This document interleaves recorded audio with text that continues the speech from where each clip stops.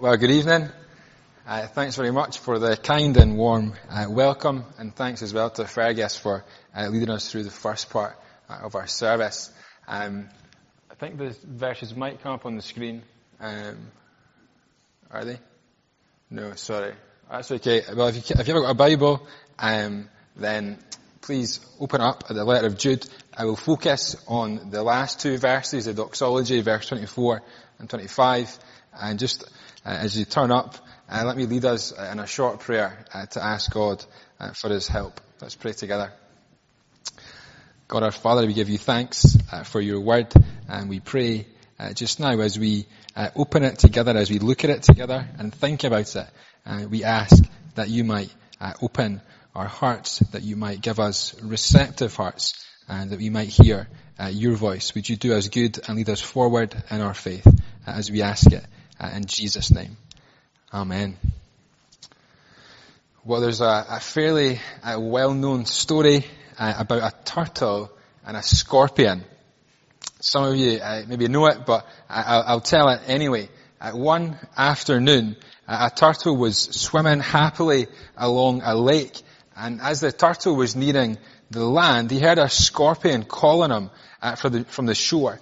The scorpion, being a poor swimmer, he asked the turtle if he would carry him on his back across the lake. The turtle thought that this was the craziest thing he'd ever heard. He said, "Why would I carry you on my back?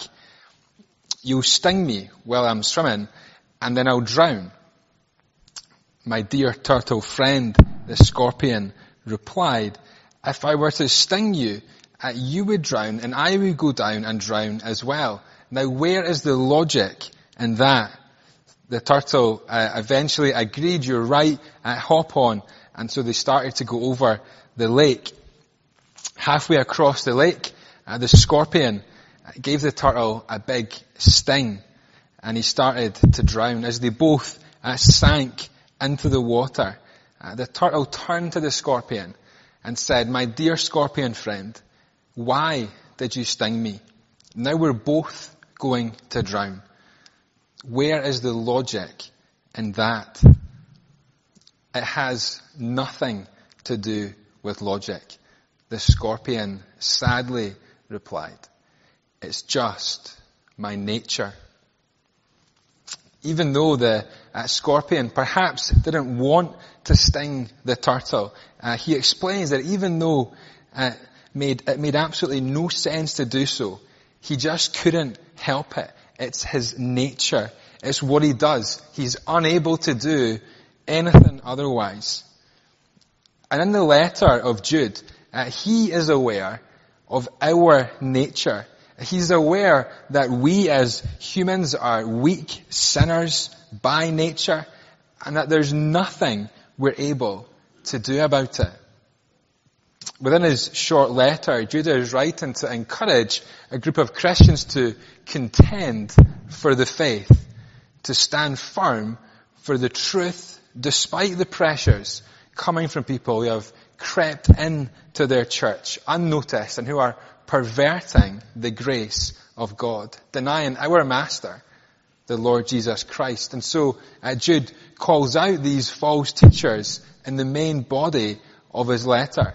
He refers to them, you might have noticed, as these people several times, and he goes on to tell his recipients of the letter, and by extension us, what these people are like. In verse 10 he says, "They are like unreasoning animals. They're ungoverned by anything other than their natural instincts, following only their sinful nature." Verse 11, "They have abandoned themselves for the sake of gain, like Balaam of old, who went astray and sought gain from wrongdoing." Something I guess we still see going on within the church across the world today with the prosperity gospel. False teachers seeking gain from wrongdoing. Many promising health and wealth to those who believe, but mainly to those who give large sums of money. And yet in these churches, the only people that become rich or who get any gain are the so-called ministers. Verse 16, "These people are grumblers, following their own sinful desires. They are loud-mouthed boasters, showing favoritism to gain advantage. And Jude says, listen to them carefully and watch them closely. It will become clear whose agenda they are serving. Jude is clear throughout that these people will come under judgment for their actions. And that is just. That is what they deserve because they're causing harm within this church. And as Jude calls these false teachers out, while calling upon the true believers to persevere and to contend for the faith, I think is also made clear that Jude knows fine well that if these Christians are focusing upon themselves for the strength to contend for the faith, they will likely be tripped up. They will likely give in to their own sinful nature, which is to rebel against the living God. And although it's illogical, like the story with the scorpion, it's simply human nature. And so Jude here reminds them who it is we look to for strength, who it is that keeps us in his love. And he actually bookends his letter with that idea. In verse 1 he says, to those who are called, beloved in God the Father, and kept for Jesus Christ. That word, kept. We don't depend upon ourselves to keep us, but we are kept firmly in the grip of the living God, who will never let us fall. And then we turn to the closing verses of the letter, and he returns to that idea, saying, now to him who is able to keep you. Saying, now to him who is able to keep you. Jude is being realistic there. He knows in a world that sets itself up against the living God, that we're going to be drawn in. There's going to be temptation, and our sinful nature is going to cause us to slip up. But Jude is encouraging the believers here, reminding them and reminding us that the gospel doesn't call upon us to do it on our own strength, but instead it calls upon us to look away from ourselves and to depend upon the one who promises to keep us for eternity. This doxology, these closing verses at the end of Jude, they're often read at the end of a worship service, and I think they're great words to close a worship service on, but it can perhaps make it seem like this doxology is just stuck on at the end, almost separate from the letter. But as we've just considered some of the content of the letter, the reality of what the false teachers were like, the pressure the Christians would have been under to conform rather than contend for the faith. I hope that we can see just how essential this doxology is to the message of Jude. Without it, the letter would end on a note where we think we have to do all the contending, where the focus is on our ability to remain firm in our faith. But these closing verses, they flip that on its head, and they remind us of who it is that keeps us. As I've mentioned, a big theme in Jude's letter is him calling upon his readers to contend for the faith, and that's really his primary purpose in writing this letter. He outlines in verse 3 for us, saying that. So he really gives us the instruction. He tells his readers what they're to do. They're to contend for the faith. He then, in the main body of the letter, explains why his readers are to do it, why they're to contend for the faith, because of all that was going on with the false teachers. And so he gives us the what and the why, and then in these closing two verses, I think what he gives us there is the how. He tells us how we are able to contend. And so we're going to look at each verse and turn, verse 24 and verse 25. And so verse 24, I think, really offers us the answer to that question of how do we contend. And so our title here is We Contend by Looking to Him.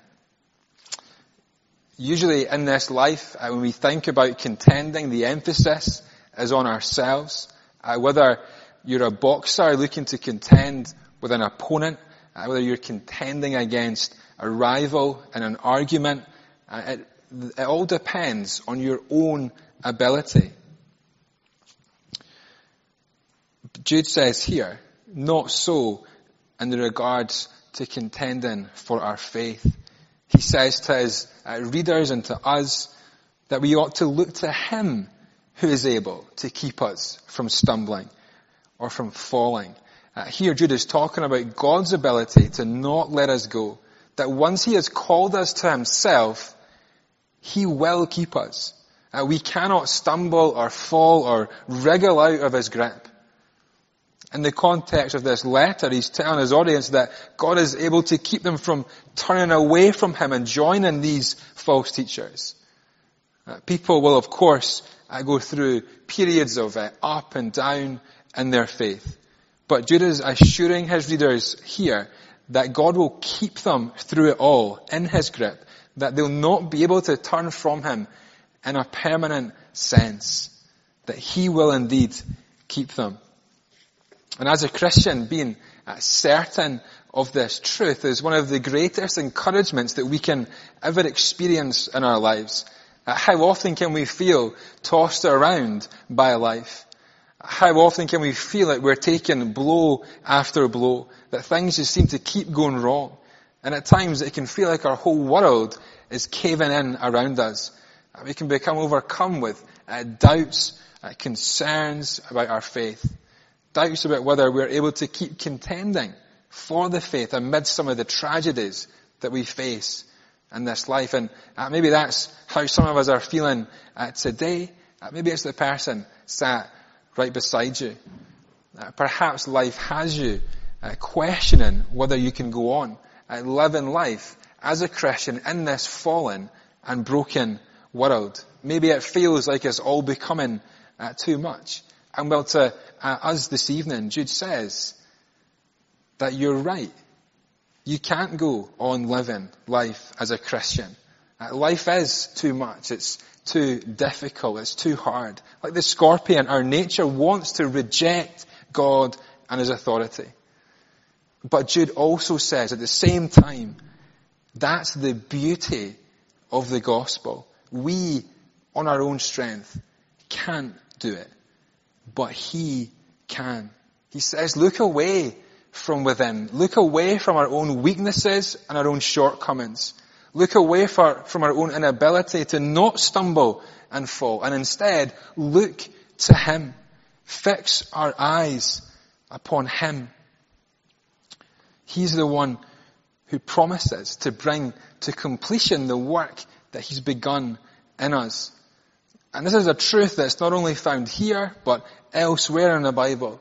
Jesus himself says in John 10, verse 28, I give them eternal life, and they will never perish, and no one will snatch them out of my hand. Once we, as God's people, are in the grip of the Good Shepherd, he will never let us go, and no one will be able to snatch us from his hand. It's an incredible truth for all believers.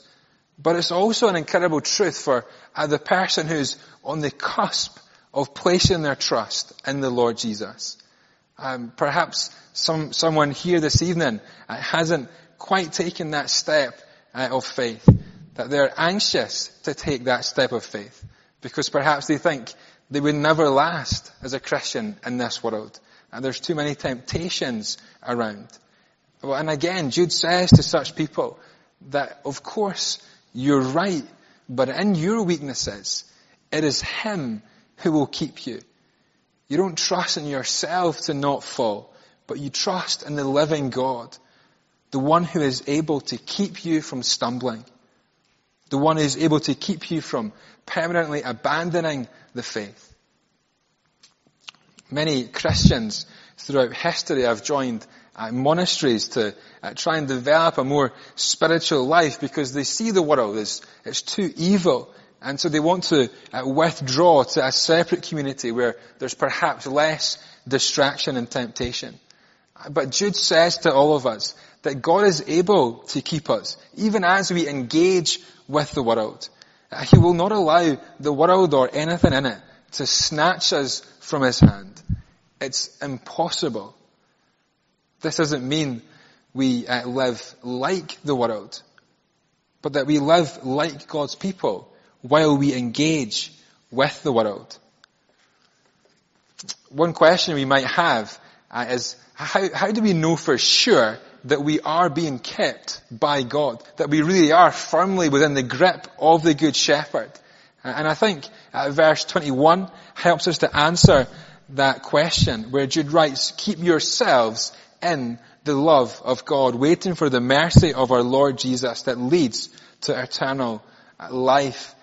So Jude is saying that God will keep us, but he also says that we ought to keep ourselves in his love. And it sounds like he's given us mixed signals, as though he's contradicting himself. But of course that's not the case. And I think the easiest way to understand this is that if we are visibly trying to keep ourselves in God's love, if we are seeking and desiring to live in a way that honors the living God, if we're desiring to be faithful to him despite the pulls of the world, despite the temptations that surround us, then that itself is evidence that we are being kept by him. The only way that it's possible for us to truly desire to live as God's people in this world is if we are in his grip, if he is keeping us from stumbling. It's similar to what James writes in his letter. He says that we know our faith is genuine if it is visible through our works. Well, here we know that we are truly being kept by the living God if it is visible through how we live. And the fact that we even desire to stay in his love is evidence in itself that he is keeping us. And the reason that he's keeping us is that he wants to present us blameless before the presence of his glory, which actually is the opposite to what these false teachers desire. They want to lead people astray. They want to lead them to an eternity without Jesus. But we see here that God's desire is to present us blameless, to welcome us into his presence without spot or blemish. And he will surely do it because it is him who is able. Through what the Lord Jesus has done for us on the cross, where he was the blameless one, choosing in a sense to take our blame upon himself, taking our filth and giving us in return his righteousness. It's through that reality that we can stand before God, that we will one day be presented blameless in his presence on account of the work of our Savior. And it will be an experience of great joy for us, but also for God. We'll experience joy like we've never known before.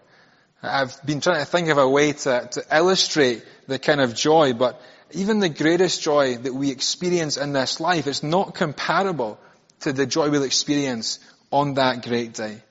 On that day, we, as God's people, will be made perfect. Sin will be no more. Every sinful inclination that we have, it'll be gone. It'll not exist. In this life, sin really is at the root of all evil. All that is wrong in this world finds its root in sin. But when we are presented blameless before his glory, there will be no more sin. There will just be pure joy on our part and on God's part as he delights in presenting us blameless before his glory. So we're able to contend by looking to him. He will keep us and he will present us blameless before his presence, and it will be an occasion of great joy. Secondly, verse 25, because God promises to do this for us, there's a correct way for us to respond. And I think that is through praising and worshipping God. We contend by looking to him, and secondly, we respond by worshipping him. Jude moves from focusing on what God is doing and what God will do for us by bursting into praise. After penning these incredible words in verse 24, he simply cannot contain himself. He goes on to declare God's character and his worthiness. To the only God, our Savior, through Jesus Christ, our Lord, be glory, majesty, dominion, and authority before all time, and now, and forever. Amen. To the only God. There is only one, and it is Him who's able to keep us. These false teachers, they have it all wrong. Jude knows the only God, and he points his readers, and he points us to Him. And he then uses one word to describe God. There's countless words that we can use to describe God, but the one that Jude uses here is Savior. To the only God, our Savior. Acknowledging God as our Savior, it encapsulates an immense amount of who He is, but also of who we are. We are in need of being saved, and He chooses to become our Savior through Jesus Christ, our Lord, by sending Him to die in our place. What a Savior, what a committed Savior, a Savior that deserves our praise and our worship. And as He declares God to be our Savior through Jesus Christ, I don't think we can help but have the cross on our minds, because it was at Calvary, it was on that rugged cross where Jesus hung there as our Savior.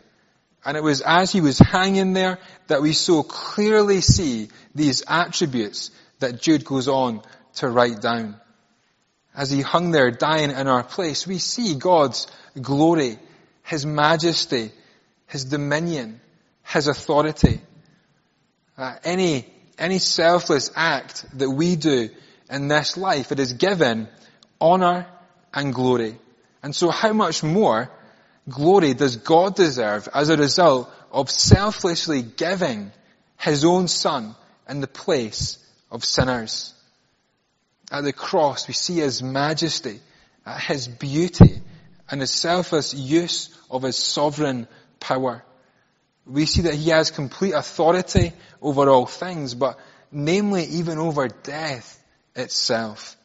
As He rises to new life, He has complete dominion. The earth is His footstool. And one day, every knee will bow and every tongue will confess that Jesus Christ is Lord, to the glory of God the Father. These attributes are rightly ascribed to the only God, our Savior, through Jesus Christ our Lord, in response to all that He's done, all that He's doing, and all that He will do. This doxology at the end of Jude, it's not just beautiful words. It's essential to the message of Jude. And when I read and understood in the context of Jude's letter, the weight of these words, I think, hit us so much harder. If Jude called upon his readers to contend for the faith and then reminded them of how hard it is to contend faithfully in this broken world, and then just finish his letter there, then there would be no encouragement for us as believers. But no, these closing verses are essential in light of what was said, of what he has laid out in his letter. They're the perfect way to end after highlighting the reality that we live in a broken world. He doesn't place the emphasis on our ability to contend, because he knows that, like the scorpion, it's our nature to sin and to rebel against the living God. That as humans, that's just what we do. And so what he does is he takes the emphasis away from ourselves. He says that we have to fix our eyes upon Him who is able to keep us from stumbling, on Him who will present us blameless before His glory with great joy. And so as His people today in the 21st century, we can take confidence that as we venture into the world, and we're pulled this way and that way, He will keep us. As we face hard times, when we feel weak, He will keep us. When we're low, He will keep us.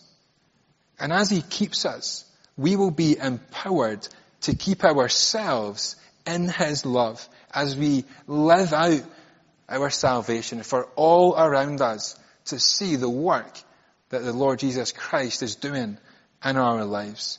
So may each of us always look away from ourselves and fix our eyes upon the one who is able to keep us from stumbling. Let's pray together. Father God, we give you thanks for your word. We give you thanks that you've given it to us, for the privilege we have this evening to have spent some time thinking about it together. We thank you that salvation is completely a work of you, that Jesus is a complete Saviour, that we do not add or contribute to our salvation. We only receive from you.